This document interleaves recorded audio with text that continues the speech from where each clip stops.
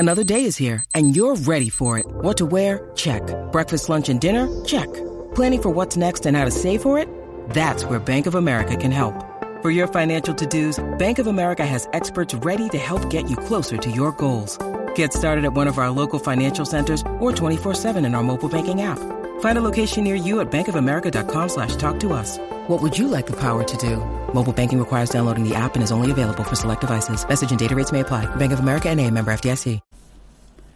Silver and gold as the underdog. Now, it's almost funny calling them that because there's so much talk here on this channel and by so many other, very bright individuals in this space about how silver and gold have a proven track record, about how they have a history that dates back thousands of years, a history that includes being used as money, as being used as a store of value. Gold was what adorned the palaces of emperors and of kings throughout the ages. Silver was what the people used as money for everyday transactions. Silver was what was used as currency in, the Roman Empire. We're talking thousands of years ago.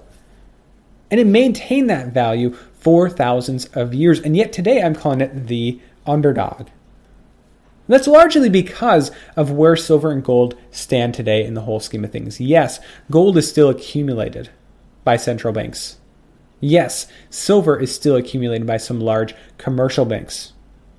Mints around the world still mint silver and gold coins, and yet it's a far cry from what it used to be. In fact, since 1973, when the dollar was officially taken off of the gold standard, thousands of years of history as money, at least officially, came to an end.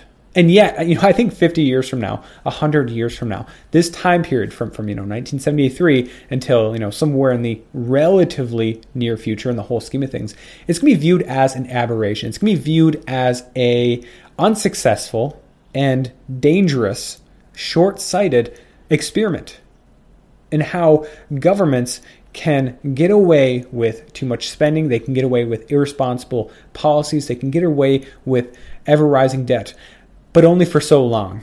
They can use things like more and more money printing. They can use things like the removal of any sort of backing of their fiat currency, especially when they have the world reserve currency status. They can use that to extend their power. They can use that to accumulate a lot of power, but in the end, it ends the same way every single time. Every fiat currency dies the same death. We saw the same thing back during the times of the Roman Empire, though we weren't talking about a fiat currency in the sense that they're issuing paper money with no backing. What they had back then was a silver currency. And yet over time, what the Roman Empire would do is when they would collect taxes, which at the time were silver coins, they would melt them down and they would mint new silver coins. But along the way, they would add additional metals. And so what was maybe a 95 or 90% silver coin after being melted down might be reminted as a 85% silver coin, 80%. And it got to a ridiculous level where we're talking,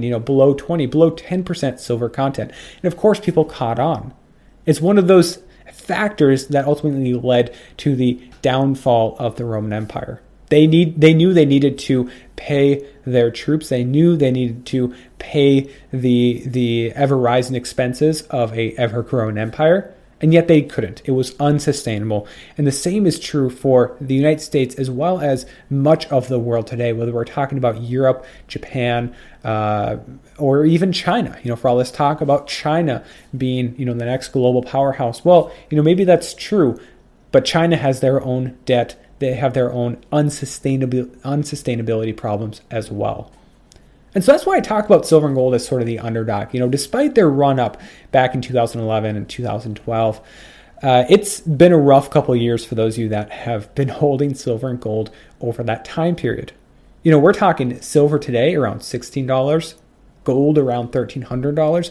That is a far cry from where they were back then at their highs, roughly around $50 and almost $2,000, just as a rough ballpark number. It is a far cry from that today, and it's been years and years of stagnation. And I think there has unfortunately been a lot of people that have lost heart. They have lost confidence in the metals for a variety of reasons.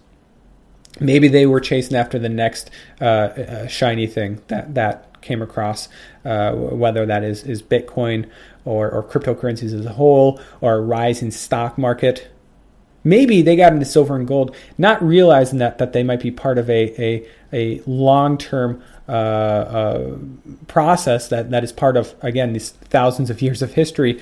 Instead, looking to silver and gold for a short-term gain, right? A big move up, a 500%, 1,000%, a 10,000% gain in these metals. And when they didn't get it over a 1 year or 2 year period, or even they potentially went down during that time period, they lost heart. But those individuals that left, for the most part, I think, don't understand the fundamentals behind silver and gold, and why I do believe that they're the underdog. I mean,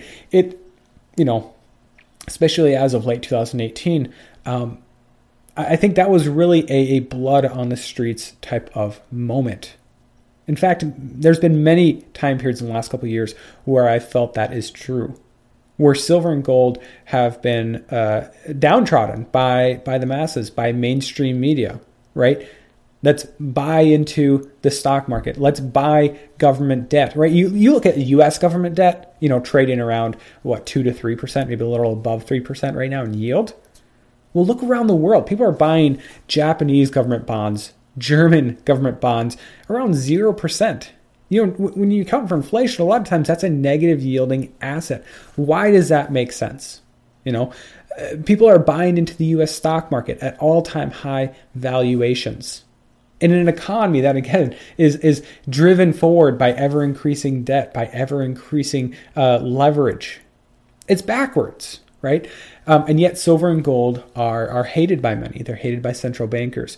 Governments around the world discourage the use of silver and gold, or the purchase of silver and gold by the average people. A great example I was talking about the other day was value-added taxes that are placed on many silver products over in Europe or in the UK. Or how about India?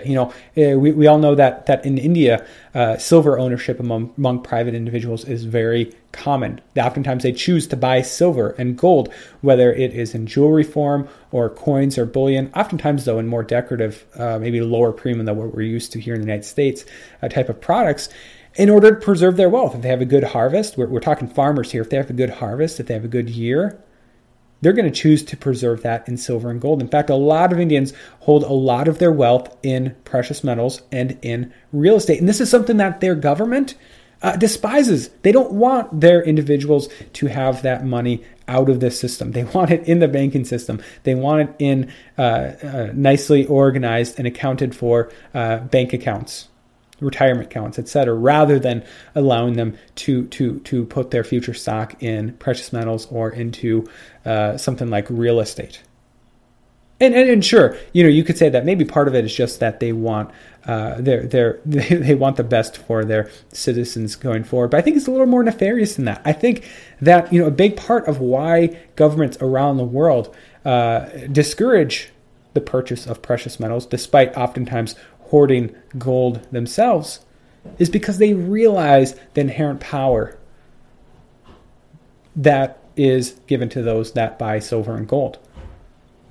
The fact that when you buy silver and gold, when you're basically making a decision to remove yourself, even if it's by a small step, from the system, rather than storing your money in a bank account or retirement account, etc., you're choosing to store it in your own physical possession. You're removing yourself from the system.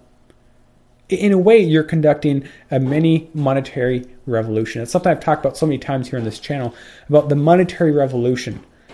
If you don't like what government is doing, if you don't like what big banks are doing, if you don't like what big corporations are doing, well, sure, you can go out and you can buy a rifle and start your own revolution if you want to do that. I would advise against that, at least in this current environment, right? You can vote against the people you don't like.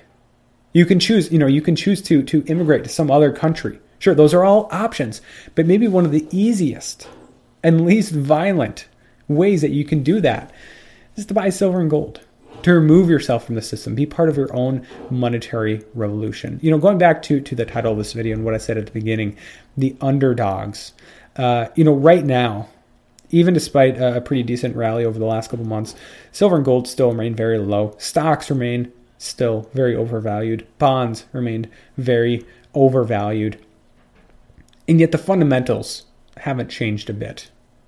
The fundamentals for what will happen to the US dollar haven't, or other fiat currencies around the world, that hasn't happened. The everything bubble, it's still intact.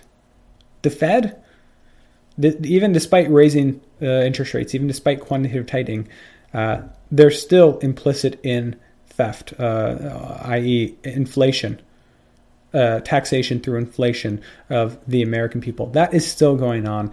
But this is unsustainable. This cannot go on forever. And you know what? I'm sure there are many people that wish this had fallen apart back in 2015 or 2016. I'm sure many people wish this had fallen apart rather than a massive rally after the 2016 election, that the stock market hadn't rallied as much as it did in 2018 following the Trump tax cuts. Okay, I get that. And maybe 2019 isn't the year. Maybe 2020 isn't the year. I think we're getting closer and closer every day, but, I hardly have a crystal ball in front of me. But we know this is unsustainable. We know that just like the Roman Empire and their ever-inflating currency, the same is true for the United States. An unstable currency is a recipe for disaster. Right? Even if you are one of those individuals that believe that, hey, the Fed is going to do whatever it takes to save the stock market, whatever it takes to save the economy through things like QE, helicopter money, negative interest rate policy, etc. Well, you got to understand that the U.S. economy, the U.S. dollar, the U.S. Centric trade system around the world, the U.S. bond market, the stock market, the real estate market, all of those things would be nothing without the strength of the US dollar.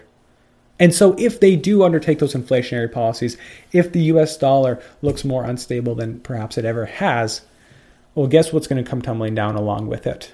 Sure, there's going to be some stocks that are maybe good to hold through that. They'll survive, companies that will survive. Some real estate properties that would be good to hold through that, sure. But as a whole, you're going to see a lot of instability at the political level, at the societal level, at the economic level. And that's where silver and gold shine. They're the hedge. And right now, they're playing the role of the underdog.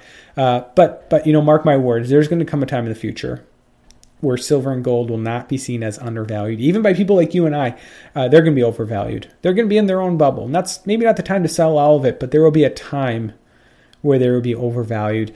And this transfer of wealth that some people like Chris Duane talks about, that'll be part of it. Millions, billions of dollars flowing into precious metals because people realize that they stand for something real in a world that has been papered over maybe one too many times. So, that underdog moment, the moment of the New York Giants back in that Super Bowl game, for those of you guys that are NFL fans, throwing that, Eli Manning escaping the sack and throwing the ball deep to David Tyree, catches the ball in his helmet, comes down with it, ultimately leading them to the victory over a Patriots team that had not lost that year. That type of underdog moment, that's going to come for silver and gold. We're going to be vindicated. It's just a matter of when. The fundamentals are in place. The track record, the history for silver and gold hasn't changed a bit.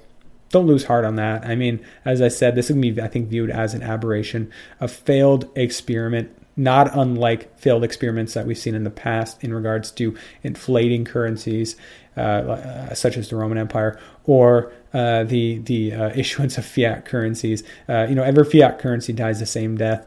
And the U.S., you got to remember the U.S. economy, stock market, bond market, real estate market, society, etc., would not be what it is without the strength in the U.S. dollar that we saw following World War II.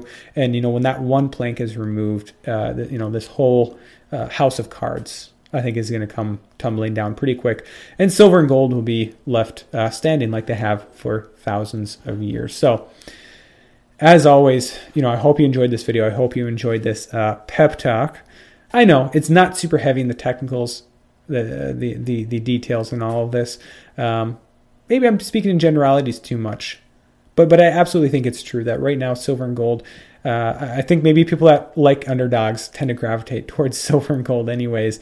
And maybe you can let me know down below in the comment section if that's true for you. But they are the underdog right now. But I think they will be the victor over the long term. As always, thank you guys from the bottom of my heart for listening to this podcast, watching this video, and God bless.